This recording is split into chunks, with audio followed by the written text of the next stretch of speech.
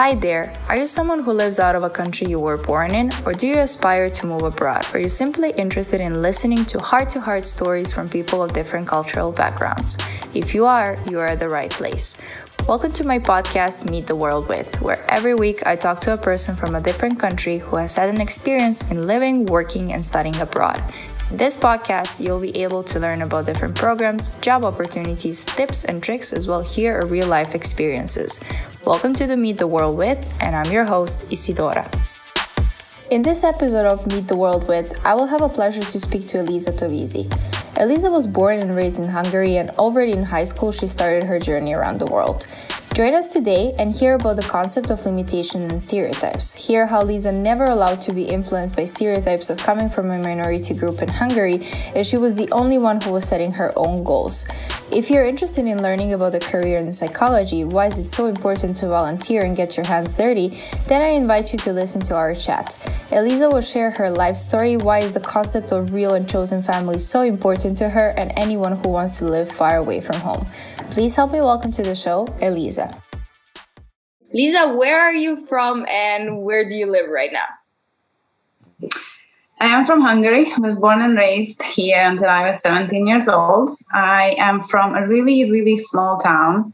It's actually a village. I wouldn't consider it a town. It's about an hour and a half away from the capital, which is Budapest. The village that I grew up in has only like 2,000, not even 2,000 people. It's like incredibly small, the type of place where everyone knows everyone, where people would know me by my grandfather. So they would always say, yeah, you are this and this is granddaughter, not like, that who I am. No, they would know who my grandparents are. So it's that type of village. And I'm sure many people know exactly what kind of village I'm talking about, especially the Eastern European people. Very agricultural. But it was really, really great to grow up there. The type of place where our parents weren't worried about us playing on the street until, the street lights came on and things like that.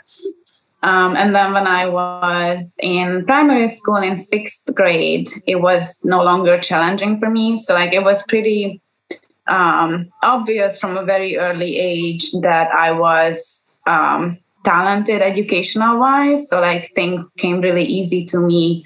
And the school that I went to in this village was really not challenging for me. I got on so easy. I never studied, I didn't have to do anything. And I got the best grades all the time, which is, it's because it was really, really easy. It was designed for students who were on the lower spectrum of how much they can put into their education. Mm-hmm. So in 6th grade, it was pretty obvious that I was never gonna benefit from that education. So my mom put me into a bigger school in a bigger city, which is the city's name is Szolnok, and that's where my mom lives right now.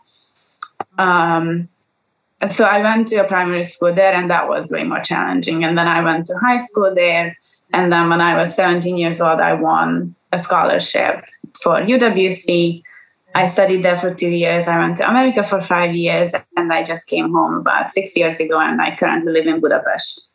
Awesome. So how and when and why did you ever decide to go abroad? I know you talked briefly about wanting to be more challenged, but where does that need and I think that level of bravery come from being a minority group in Hungary, and as well coming from a very, very small village? Where does your inspiration come from and your courage? From there. You said that really well.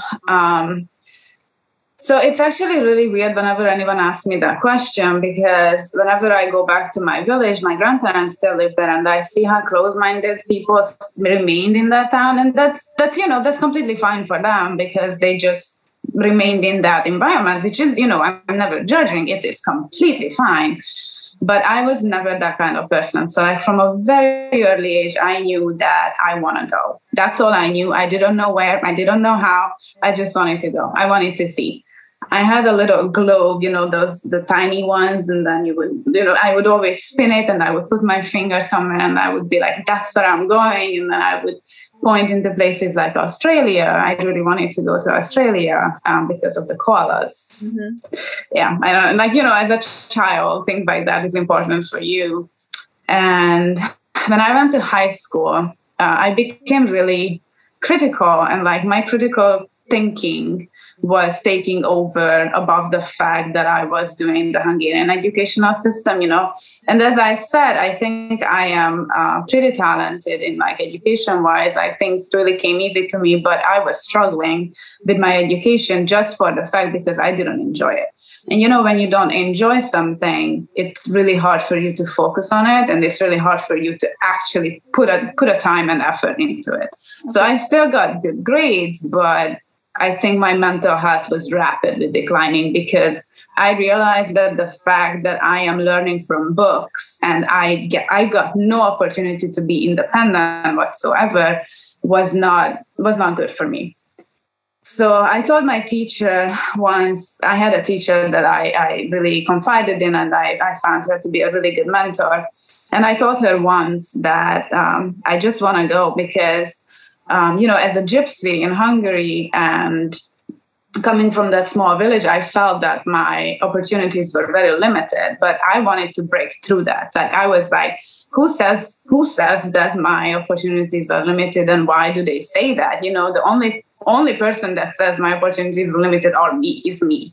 I'm the only one that sets my limits. And why would I stop? Why would I just continue this education that I don't enjoy just so I can go to university that I'm not going to enjoy, so I can get a job that I'm not going to enjoy, Yeah. So I told my teacher that this is something I want to do, but it was a really casual conversation, really casual mentioning.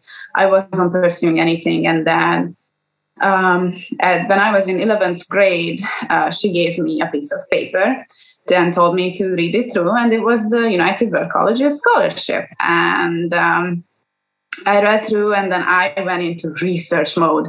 So I spent 2 weeks researching what the heck is UWC, what exactly it means, how the scholarship works and all that. And then I decided that this is it. This is my path. This is what I'm going to do. This is my opportunity to take. And as I said, as a gypsy, maybe for many people it means nothing. Okay, you're a gypsy, whatever. People are not discriminated against anymore. That's really not true. We are very discriminated against here, and I look like a gypsy. My skin is really dark, my hair is really dark. So people do discriminate me against whenever. And I felt that I had no chance of winning a scholarship that big just because of the fact that I'm a gypsy. And then it was fate. I swear to God, it was fate. As I was doing my research, I realized that the UWC Hungarian National Committee actually had a track that was designed specifically for gypsies, for Romani students in Hungary. So I went for that, and I was like, okay, great. So if they have this, they probably want me. They want students like me there. So I applied, and I went through the application process, which was long and tiring and emotionally draining. And everyone who's a UWC student knows what I'm talking about. It was hard. Yeah, and then I won at the end. I did not win the one that was for the gypsy students. They put me into the normal scholarship procedure, in the mix of everyone. And I won a scholarship to United World Colleges of the Atlantic, to Wales. And then I went there. Yeah. That's pretty much how it came.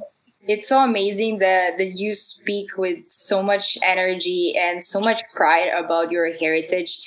And I definitely do agree that there is a stereotype, at least where I come from. You do not expect from a Romani minority, or as you freely say, a gypsy minority is what, in the end, to be interested in school, to be interested in furthering their education, of going abroad.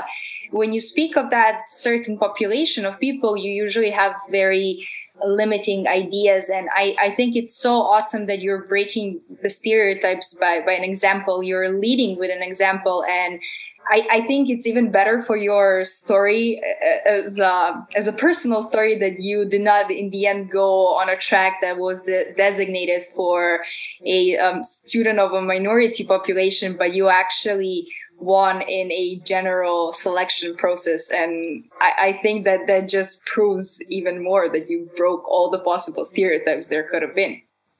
Yes. And I think more importantly, I broke my family stereotypes, which I was the most proud because my family is considered educated. Like from where we are from, we are pretty educated. My sister has a university degree. My mom has a university degree. And they were the first two in the whole family. And I've got a huge family. And they were the first two women who got a university degree. And I am the first one that got degree abroad, that actually went and studied somewhere really abroad and made my future somewhere else, not in Hungary. And I found that to be more inspirational than actually breaking the glass ceiling of the society in Hungary, in a sense,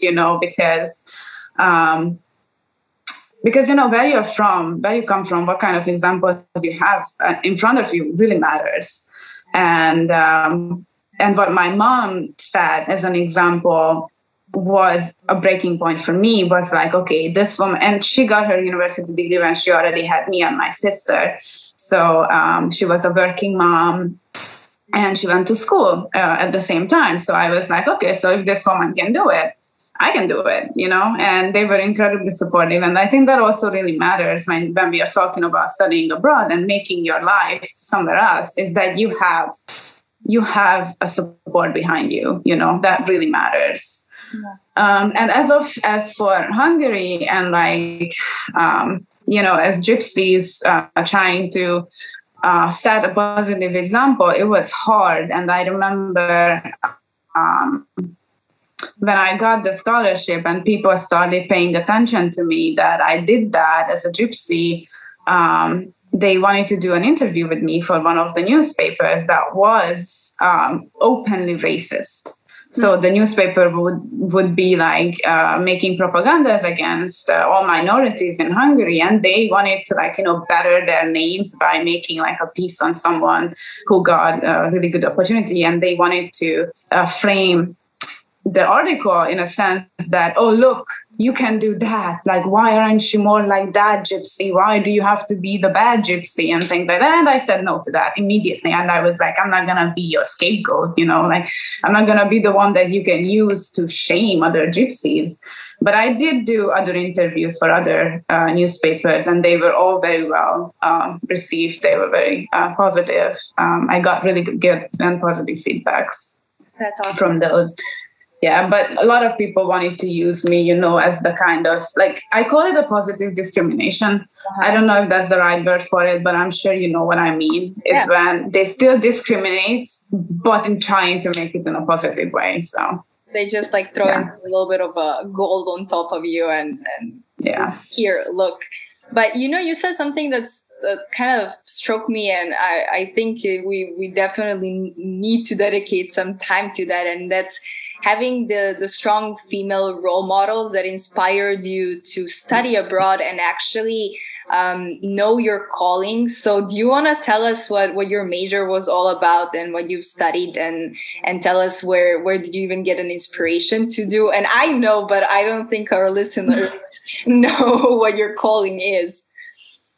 Yeah, so I got my degree in psychology in Westminster College. And I went into the track of developmental psychology. So I worked with kids for a long time. And at the same time, I also worked with adults in a mental health hospital. But throughout those years that I was working in a mental health hospital with adults, I realized that I do not want to work with adults. So that's just not my calling. It's just not what I wanted to do with my life. So I went into psychology for the sheer purpose of trying to help people. Really, I know that this is cliche, and I know many people say that, but I did feel that for a long time I was looking for my purpose. I was looking to see what exactly am I supposed to do with my life. I wanted to be a doctor because that doctor helps people too. But then I I didn't feel that would be me, like I respect doctors 100%, but I didn't feel that that's what I wanted to do with my life. And I was always interested in psychology, and my favorite movie is Good Will Hunting, which is a prime example of what a psychologist can do. Exactly.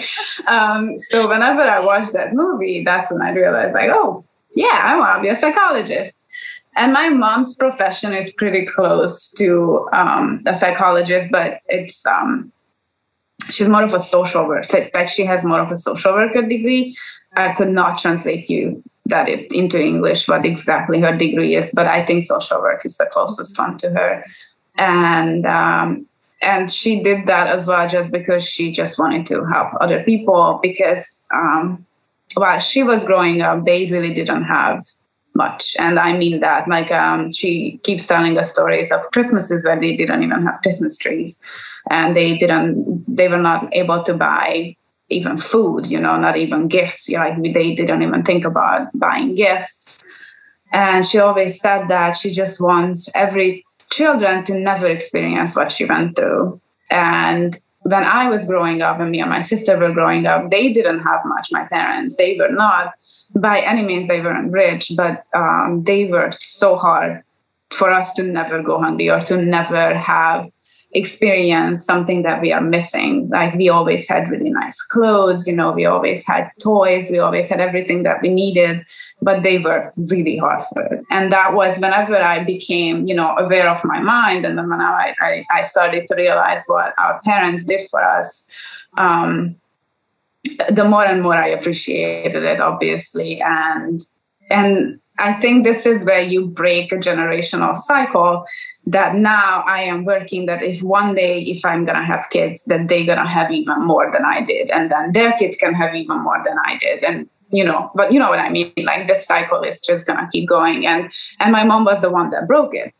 So I feel that this is my chance, this is my opportunity to further what she did, to further her work, because she did all that she could, and she did it amazingly. She was amazingly supportive alongside with my dad as well. So psychology came into the picture, and whenever I took my first psychology class, I realized that this is it. This is what's going to be. This is what I want to do. So I did the psychology degree. And as I said, I worked with mentally ill adults. So I learned a lot. And I don't know if people who listen to this podcast know, but me and Isadora actually lived together for a little while. So Isadora knows all about how passionate I used to be about psychology. And I still am. Like I would talk about it for hours, about researches that I read and I did and all that. And after I graduated, I started working with foster kids in the American foster care system. I was a case manager, which is really close to a therapist, but not exactly a therapist. It was more one-on-one mentoring of kids. Mm-hmm. So at all given time, I had about 17 to 21 kids that I was working with. It is a lot. It was very time consuming and very stressful, but it was so worth it. And basically, like these kids are in the system. All of my kids were in the system, but some of them lived with foster parents, some of them lived in group homes. So not all of their stories were similar. And I wanted to build a relationship with all of them so that they know that they can trust me and they know that they can rely on me.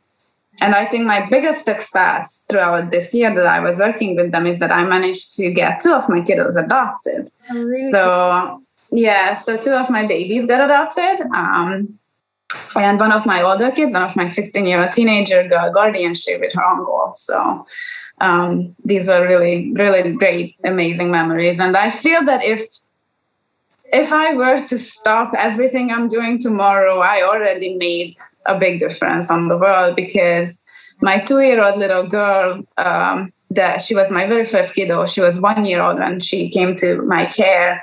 I was her legal guardian. I was all of these kids' legal guardian, which is a huge responsibility. But this little kiddo was 1 year old. Her mom was a drug addict, and she was left on the floor of a crack house, basically, a 1-year-old, gorgeous little girl. And when she came into care, I took her to a foster home. And whenever I took her there, I had a feeling that I just brought this kid home. Like this is what this little girl's home is going to be.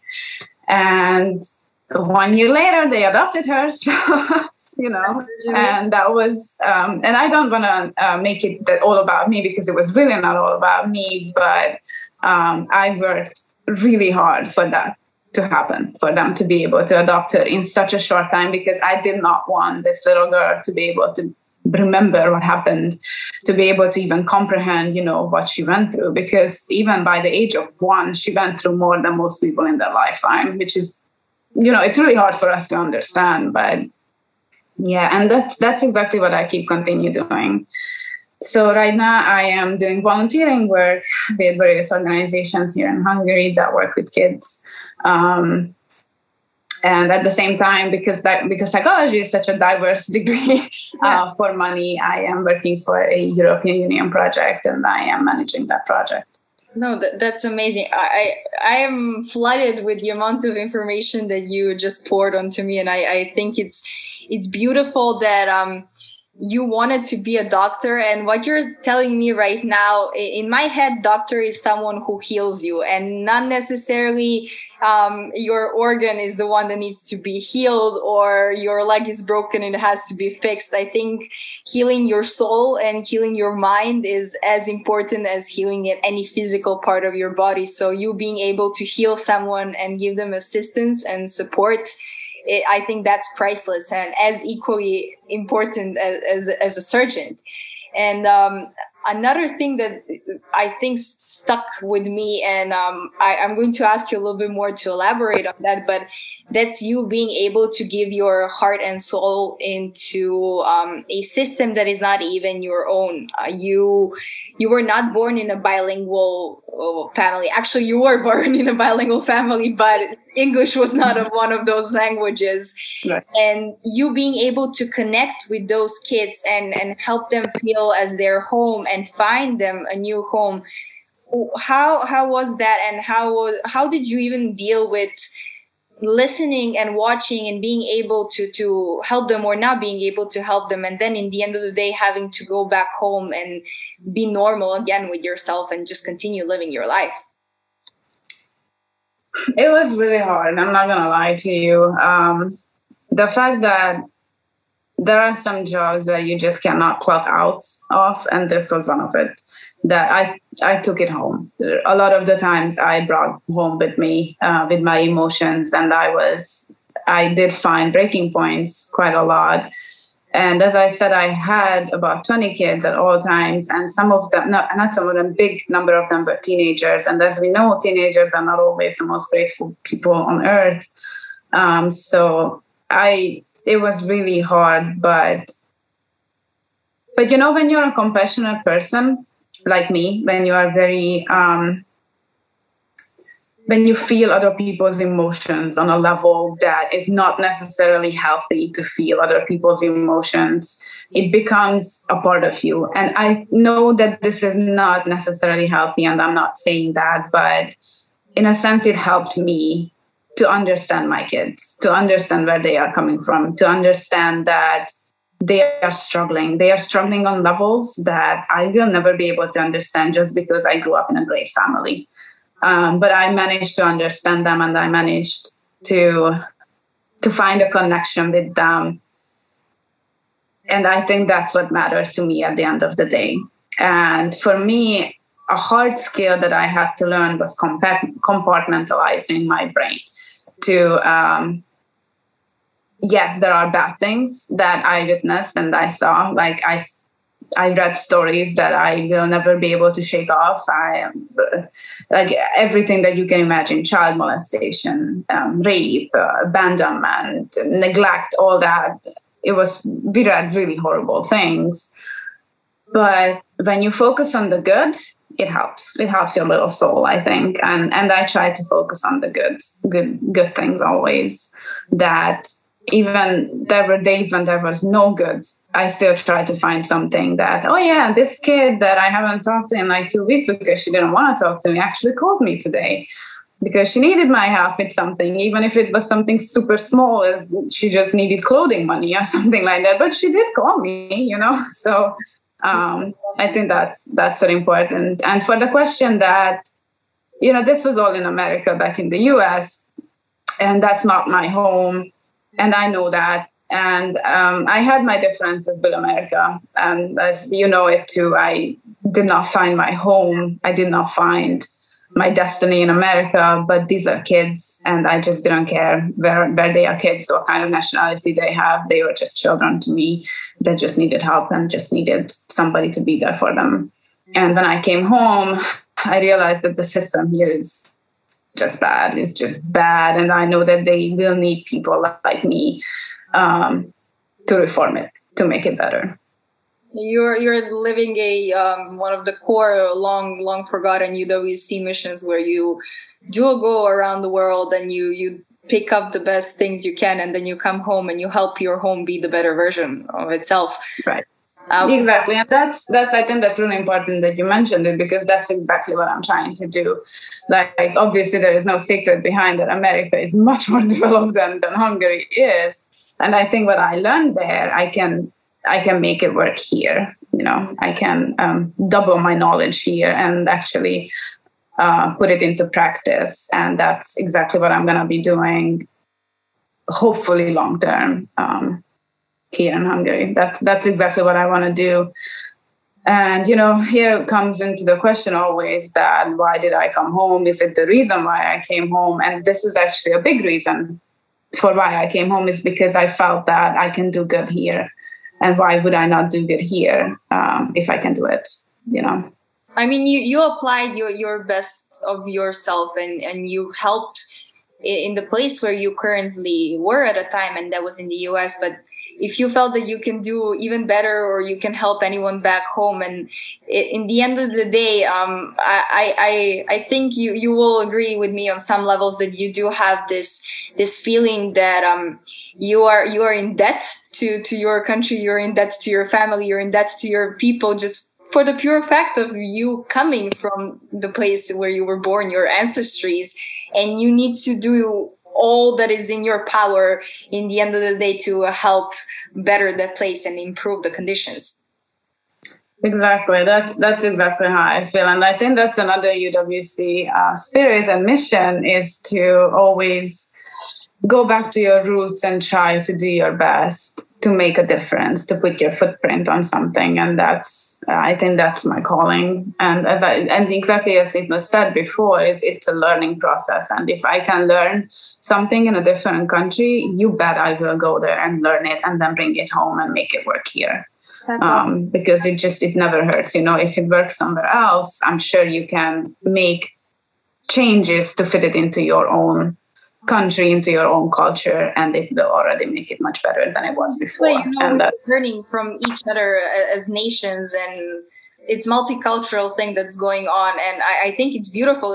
I don't necessarily think that it's dividing us, but I actually think it's bringing us closer and connecting us. So kudos to you. Really good job. I'm so proud of you for coming back home and doing what you're doing right now.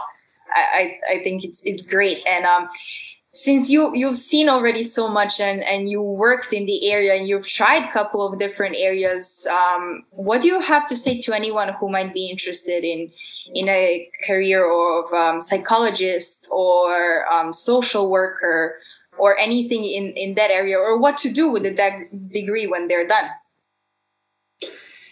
Advice. I think do it because you want to do it. Don't do it because there is any kind of pressure on you, because this is psychology and social work and just these areas of work where you actually have to help people cannot be forced, because if you force it, good things don't come out of it. So I am a true believer of just do it when you feel the calling, that's what you want to do, that's exactly what you need to be doing. And my advice is that I wish I did before I started into psychology is to do internships, do volunteering work into areas that you feel that you might be good at. Like I wish I had volunteered more with kids before I started my career, because I think it would have been easier.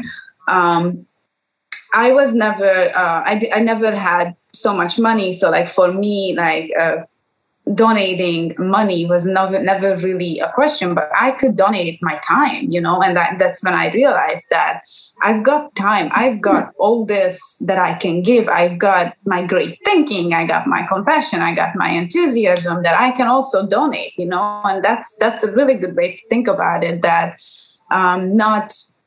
it's not only money that people need. People need humanity. People need love. They need care. And that's exactly what you can also do. And if you do that before you start all of these career changes, when you start all of thinking about what you want to do in your life, try it out. Try it out if it works for you.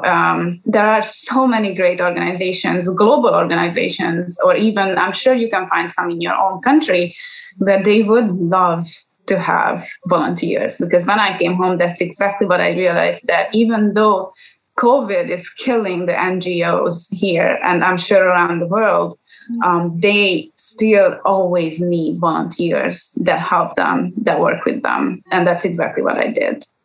Even after I already had my degree, and I already had all this experience in my field.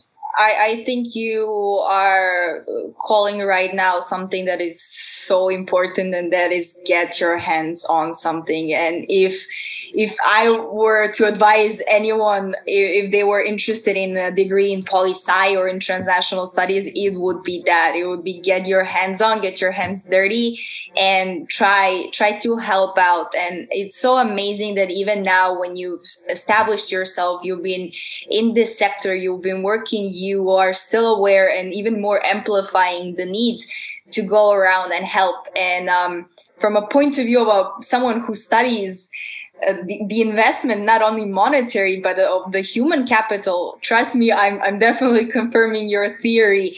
This world needs people. It needs your time, and your time, yes, it is priceless, but trust me, for you investing it, or any one of us investing it, it is worth so much more than you just simply donating a couple of dollars to any charity. And don't get me wrong, if you do have spare bucks, do definitely give them around, but make sure you're giving yourself. It will leave a longer impact on this society than rather you just giving money.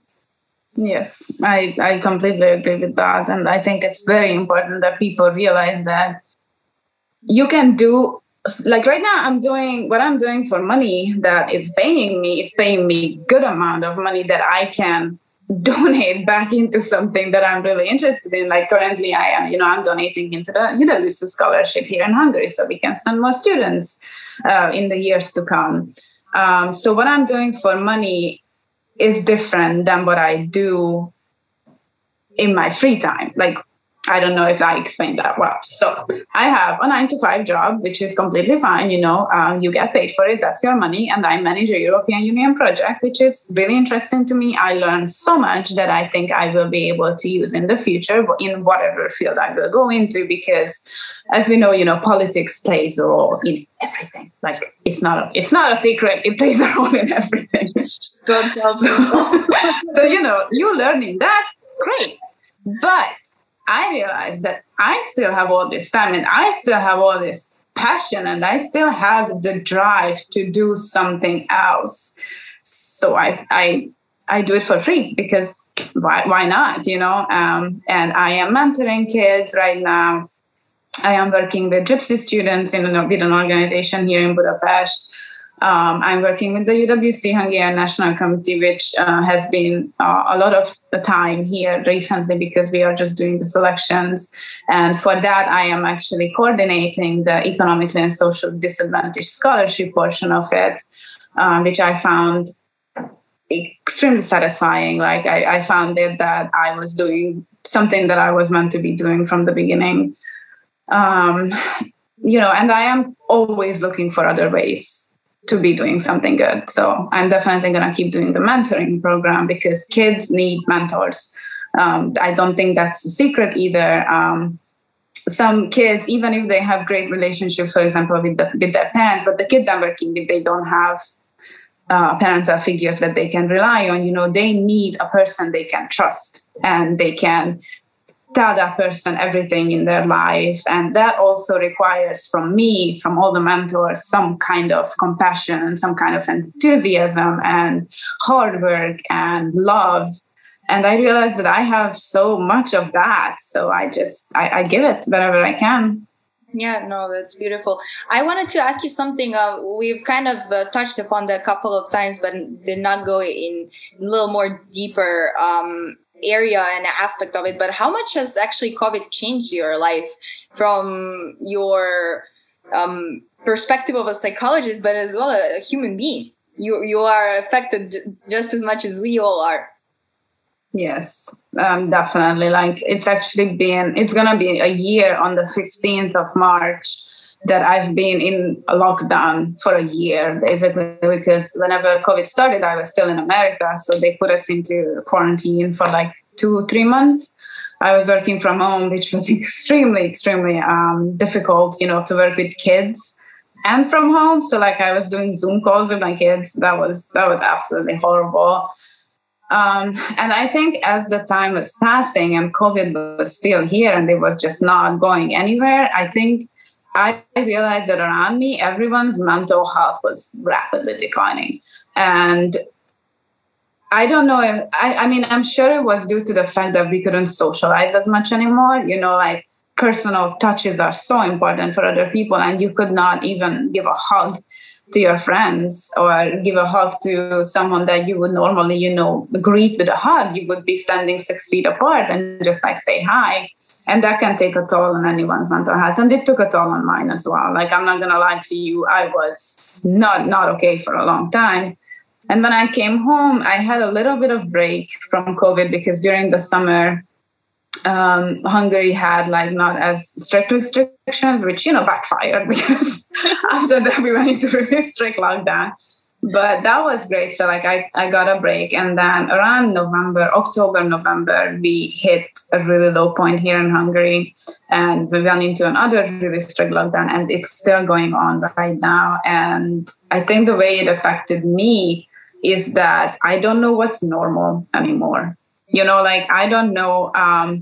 I'm watching a movie and I see people like partying or going to the bars, and I'm like, where's your mask? What are you doing? And then I just forgot that it's completely normal for people to go into bars and go to party. But yeah, what I think psychologically has affected a lot of people is the fact that we've been just isolated for so long from other people. And, for me, I'm trying to protect everyone around me, trying to protect myself, trying to protect my grandparents, for example. They are super old. And if they would get it, I'm sure it would not have a good outcome. But at the same time, how do you protect your own mental health? And when you're a child, here comes again, children. When you are 16 to 18 years old, these are your prime years. This is when you make the most. This is when you form the most meaningful relationships of your life. Like psychologically and developmentally speaking, that's exactly when you would form all those meaningful relationships. And you physically cannot, I don't know what the long-term effects of this is going to be mentally, but we are going to have some serious work to do to correct what we are doing right now. So, and like when you're even younger than that, when you're like 10 years or younger, you don't even understand, you don't understand why you cannot go to school, why you can't see your friends. What is this virus have to do with it? You don't see it. It doesn't exist. That's basically the kids' way of thinking. So that's affecting them too. It's affecting parents because it's exhausting to always, do all those kind of activities with the kids to keep them occupied. So, I'm hoping the vaccines are gonna put an end to it because I'm tired of it. Oh, no, I feel you. I'm someone who's very touchy, and I definitely do miss giving random hugs and kisses. And even in Serbia, we kissed 3 times when we greet each other. I think the hardest part for our people to understand was that from now on, you no longer kiss each other when you see each other. It's like a fist bump or an elbow bump or whatever. And I think we took it hard, but I want to ask you something, and I kind of maybe even know, but I'm always interested in finding out something else, even though we've been friends for so long. But you're someone who's been around and you've traveled around and you lived on 2 different continents. What is the best moment of you living abroad? Oh, there are so many. Best. I'm like, I hope some of them include me too. Jokes on the side. So I think the best moments are my proudest moments as well, when I was really proud of myself. And that's when I graduated from UWC, for example, when I got my IB that I worked so hard for. I'm not as proud of my diploma, of my university degree, as I am of my IB, because I think it was 10 times harder out here. right? Like, I think everyone agrees with me that college was nothing compared to what we did in IB. And I think when we graduated, that was something else. And I remember the feeling of, it was such a mix. I've never felt so many emotions, because I knew that it's done. It's over. The 2 years in UWC, this is it. Saying goodbye to all those amazing people that you've met along the way was really difficult. But at the same time, you felt such a pride that, I consider myself an emotionally intelligent person, but I could not process those feelings because it was just so much. Yeah. And I think in the US, when I lived in the US, my best moments, I could not tell you one really good moment, but I think the people around me will always be the high point. And I cannot pinpoint moments of this, but the amazing people I met, and I formed relationships along the way. Like, people maybe don't even realize what an impact they had on my life. And I'm looking at you, Isadora. Or I don't want to name other people here, but there were so many people that just touched me. And I realized that there are just so many good people in this world. And I had the privilege of meeting them and being around them and doing all of this fun stuff in our young 20s and late teens, early 20s. We did all of these things together. I think that's what I will carry with me forever, is the people. It definitely shapes you. You wanting it Yes. or not, it defines who you are in the end. But before I ask you the 2 of my last questions, I have another one that just, I think you're someone who can definitely give a professional advice as well. And what is something that you wish you knew before you started your experience? And one thing that you were like, damn, I really wish I knew this. It can be either a UWC or moving to US or getting your passport for the first time and going to a neighboring country. So I don't know if you're looking for something practical, like visa processes or something. I wish I knew how like the immigration in the US are ridiculously difficult. That is, or like filing your taxes, But I think what emotionally I was not ready for is the goodbyes. I don't think anyone will ever be ready for that. When you live in more than one place in your life, you feel that you are never completely at home ever again. Because for me, home is people. Home is not a place for me. It's not the 4 walls I'm in. It's where I feel content. It's where I have my people I can trust. And you form relationships throughout. Even, UWC is only 2 years. And when you say it's 2 years, it's 2 years, whatever.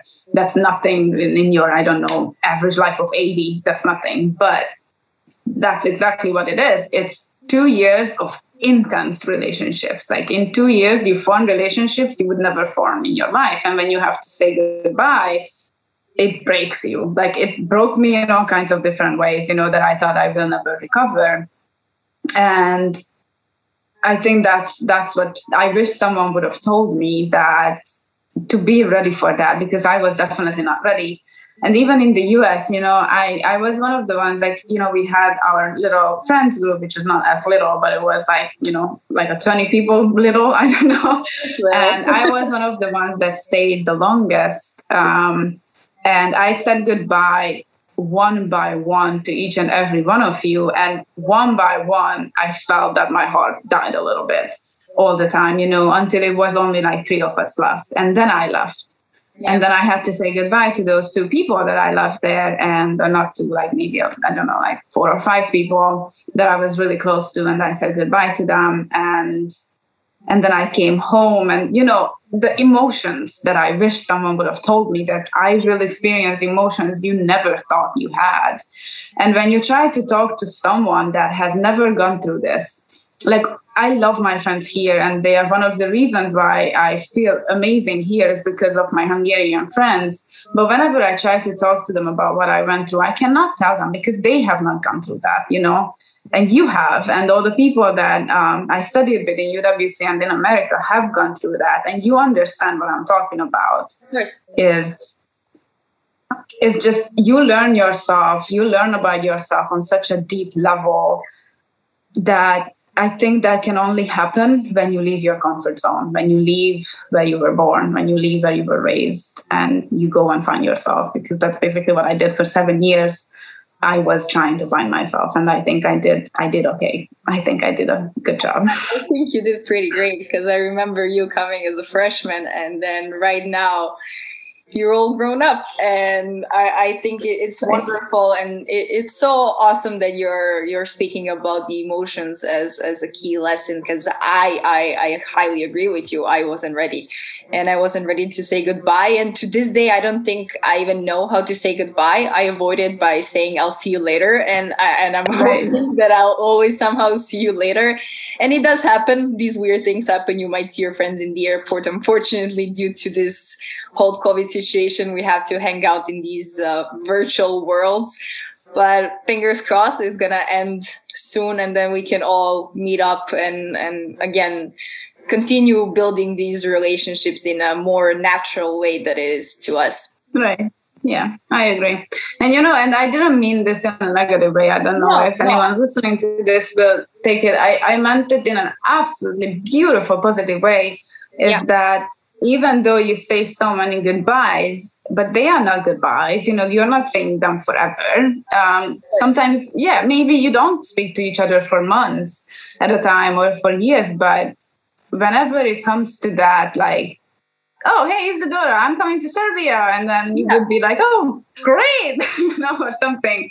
So you don't say goodbye forever. You always have that. You will always cherish those relationships and those emotions. And I think, I don't think what you meant is in any sense negative. It's just that for anyone who ever stayed abroad for an extensive period of time, the people that you meet, they become your family. Those are the ones who bring you soup when you're sick, who visit you in hospital when you're again sick. Those are the people who are there for your birthdays, for the goods and bads, and they're there when you haven't studied and you're trying to cram for your exam, or you haven't slept because you're having so many papers to write, and they just randomly pop in and bring you coffee. I remember my first days at work in US when I was about to leave.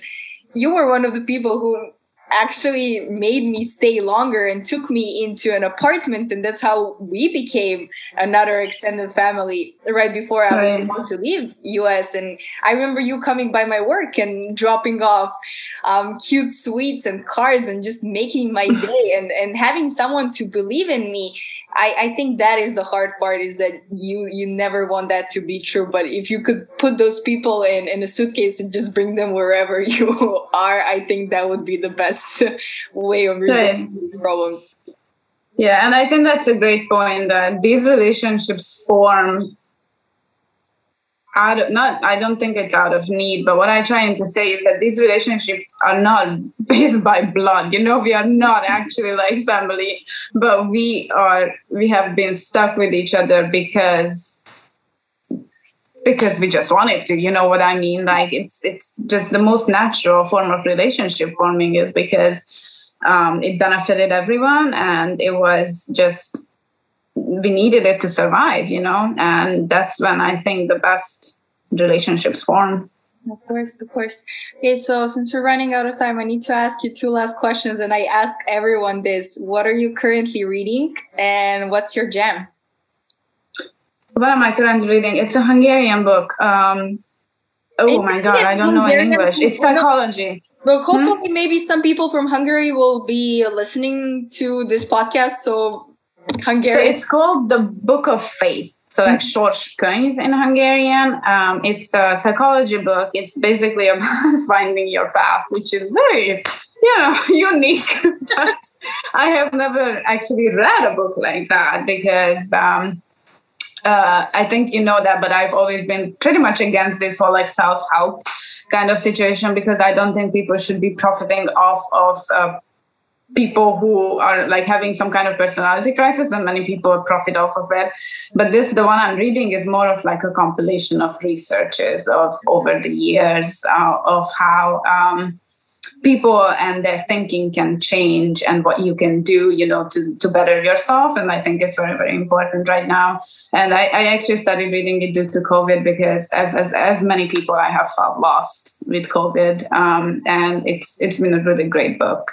I do definitely recommend it to someone. And I also recently read more of a fiction that's called They Both Die at the End. It's sad. It's basically about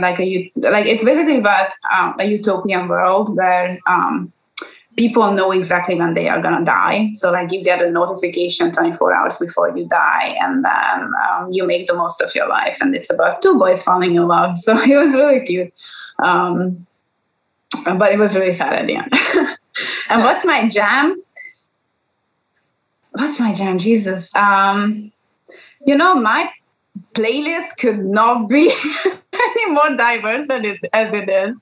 But there is a song right now that I've been really playing. It's called My Mind by Dinoro, I think. And I like it because of the lyrics.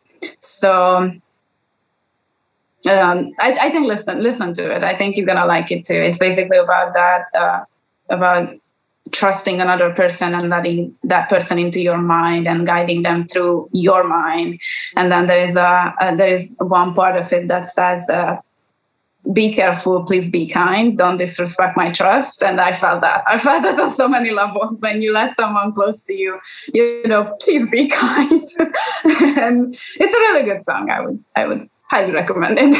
That's awesome. I love that everything that you even read and listen to somehow has this underlying. I know, and I think people might think that I'm kind of like lying about this, but I'm really not. No, this is the first song on my playlist. Hey, I actually know you, so I can vouch for you. I know. This is true. I know, yeah. Lisa, thank you so much for being so open and so willing to talk about your personal experiences and your life abroad. And I really hope that my listeners are going to enjoy our talk as much as I did. And I wish you all the best. And I can't wait to see all these other amazing things that you're going to do and help other people, because we do need more people like you. Thank you. And thank you so much for the opportunity to share my story. I haven't talked about this openly about myself and my story in a very long time. So I definitely, it was very, very beneficial for me too. So thank you. And thank you for your podcast. I think it's the best thing in a long time. So good luck to you too. Thank you, Lisa. Bye. Thank you.